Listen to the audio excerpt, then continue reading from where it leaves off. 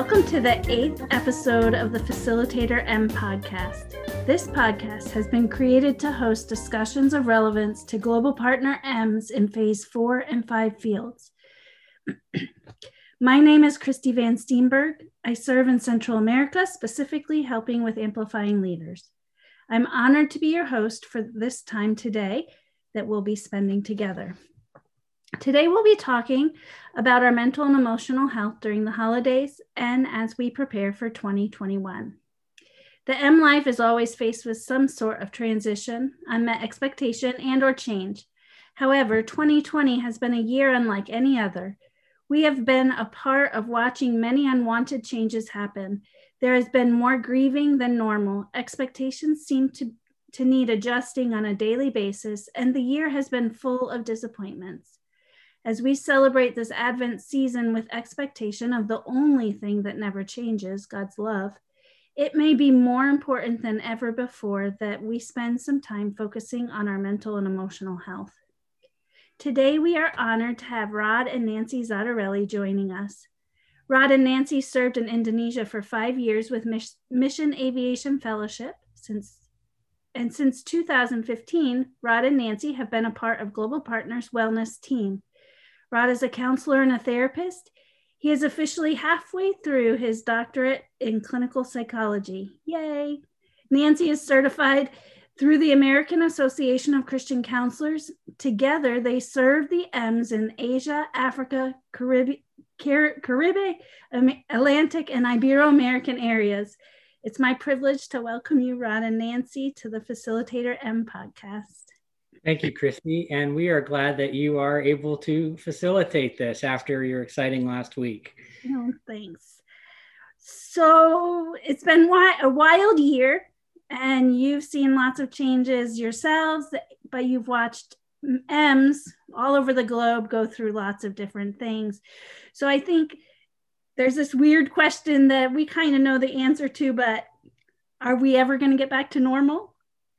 Well, we keep hearing that word over and over again as we get closer to the new year, and there's this anticipation that with a new year, maybe with a new president, maybe with a new, whatever, that we're going to get back to normal. But I asked the question, do we want to get back to normal, meaning the way that things were? Or, should we be yearning for that? Or is there something better? And how does wishing that things were back to the way they were affect our mental health? I think those are really, really big questions now. I think it's hard to process loss. And you mentioned all of the changes and grieving and loss that this year has represented, both in concrete ways. Family members, so many people have been lost to COVID, plus the loss of freedom and the loss of being able to do a lot of our ministries. There's a lot of stuff to process, and it's hard to process when we wish that things were back the way they were, and rather than being ready to move forward. So I think that the word disappointment is a word to pay attention to, because sometimes I don't know that we always know what we've lost, what to grieve. But I think when we feel like we're disappointed that something is no more or no longer, then that's a good word to key into, maybe to help us realize that this is a new normal, or it's just the way things are going to be for now. Disappointment upon disappointment. Right. And so to normalize things rather than looking for normal, it's probably healthier to normalize things. So we were chatting about this last week, and we have this crazy cat, and we rearranged our living room in order to have a place to put our Christmas tree. And so we moved our furniture from where it normally is, and the cat is lost. All of his normal routines, all his normal paths to get to his happy place in the sun has changed, and he is upset, to put it nicely. But he will normalize, and he'll get used to this experience, and he'll get used to the paths and his new pathways and the way things are. He may not like it, but he will. And then after a while, come January, we'll change things back, and he'll go through a whole time of being angry at us again, as he gets used to the new normal. And sure. COVID keeps rearranging our living rooms of life, our living rooms of service. And these are paths that we have to grieve. Some things may never go back to the way they were, or maybe things that we discover have changed need to stay that way.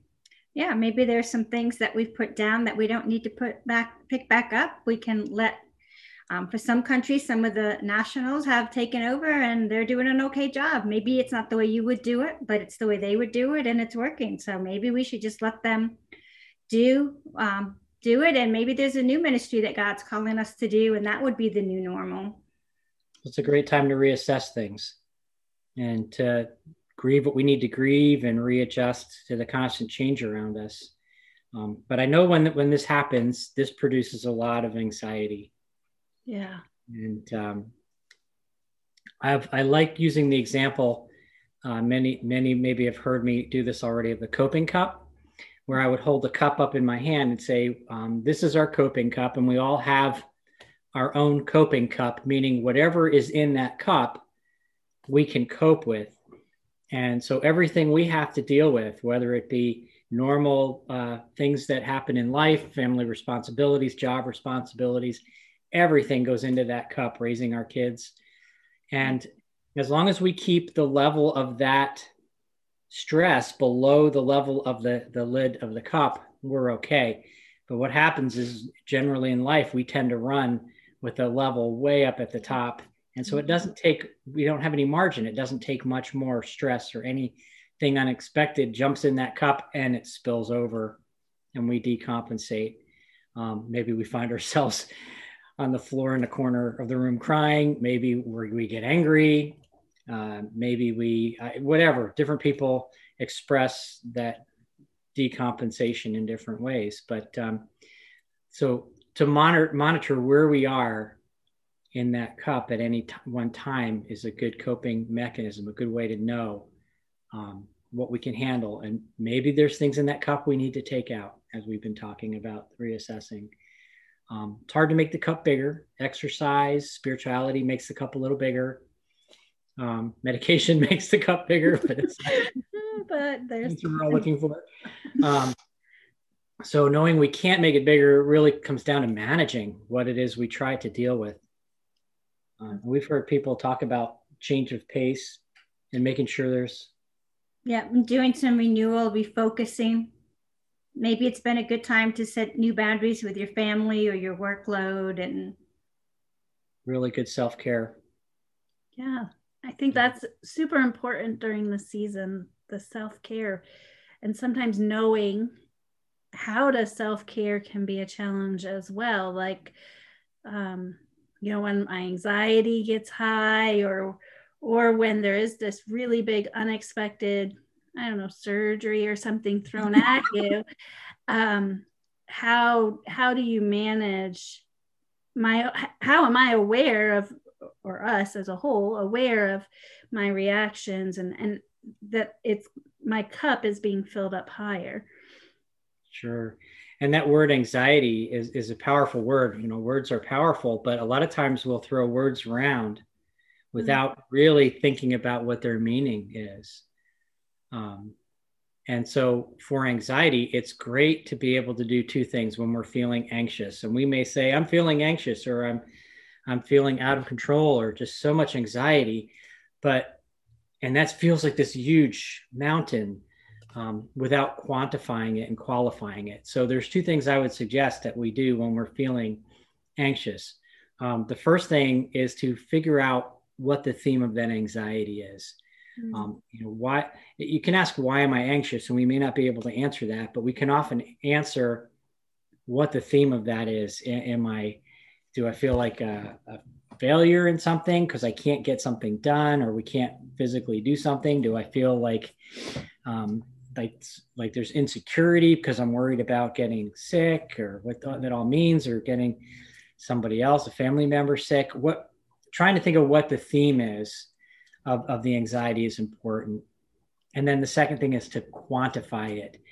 Because if I say I'm anxious, is that big anxious or is that little anxious? Sure. So I recommend using a scale of 1 to 100 because 1 to 10 is just not big enough.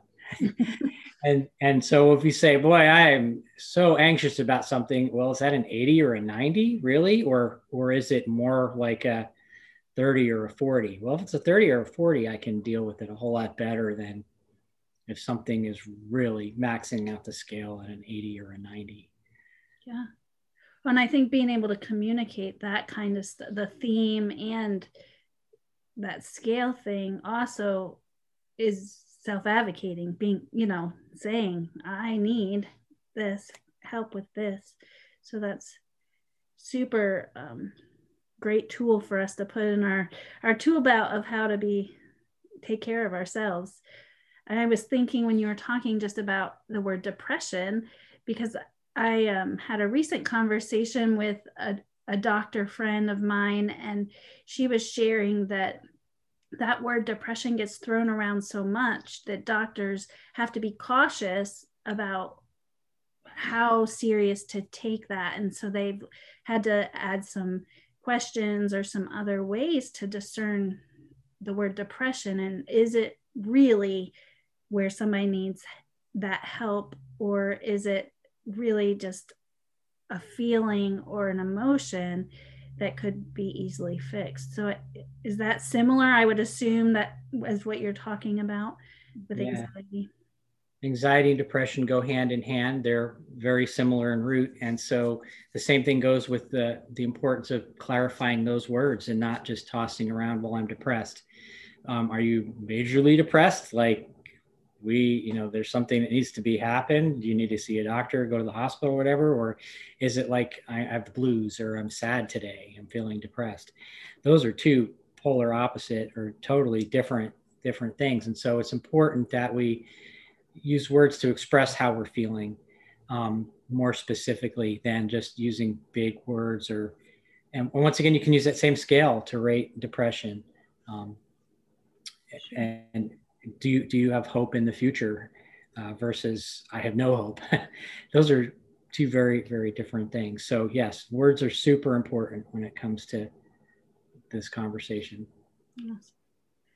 Well, and I know around Christmas time, in a normal season of life, it's already a season where there is heightened depression and anxiety, and whether it's because of family traditions or other things. But now in this season of COVID with higher spikes, is there anything tangible that we can do, or ways that we can be aware of not just ourselves but our families, and how to help each other out with this?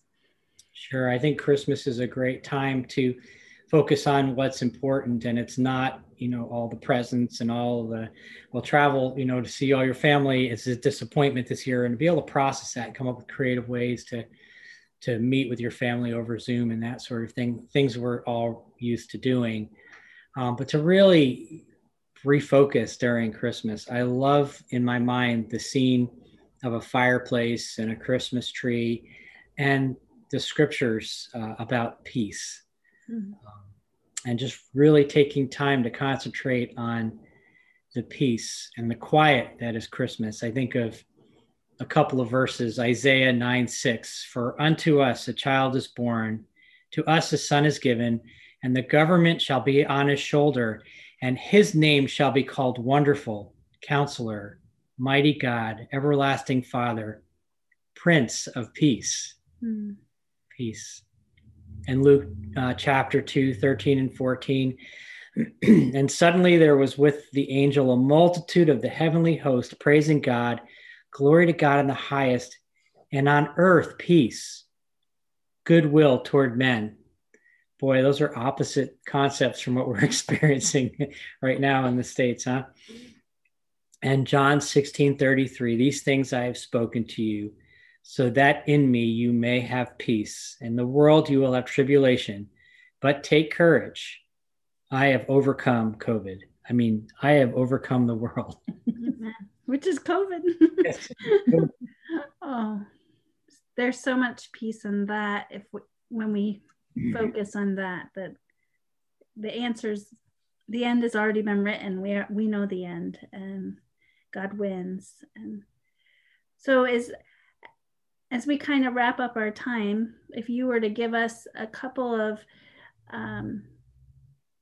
key tools or things you would want us to focus on as we close out 2020, but look towards 2021, which right now we don't know if it will look any different than 2020 looks, right. So what would be a couple things, both you, Nancy and Rod, that you both would have, that you would want your the M's you work with, to really process and take hold of? I think that God is in control. Even though we are out of control, we feel more out of control than over our circumstances than ever before. I would suggest that we probably were never really in as much control as we thought we were in the first place, but it's a feeling, and it produces anxiety of being out of control. But that none of this surprises God, and things will normalize. They may not be the way they were, but things will normalize.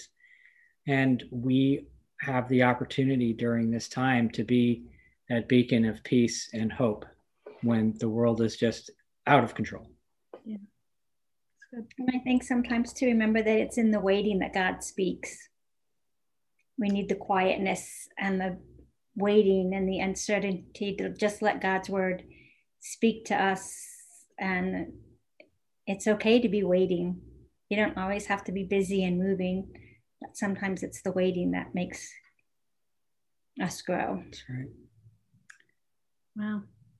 Those are powerful things to process, and really to allow God to work in the waiting, in the change, and it, with him being in control. Those are all great things for us as we enter this closing out of Advent season, but beginning a new year, with maybe not even knowing where we'll be or when we'll be there. And we truly treasure your wisdom and your time that you took today to share with us. And would you just pray for us before we close out our session? Absolutely. Let's pray.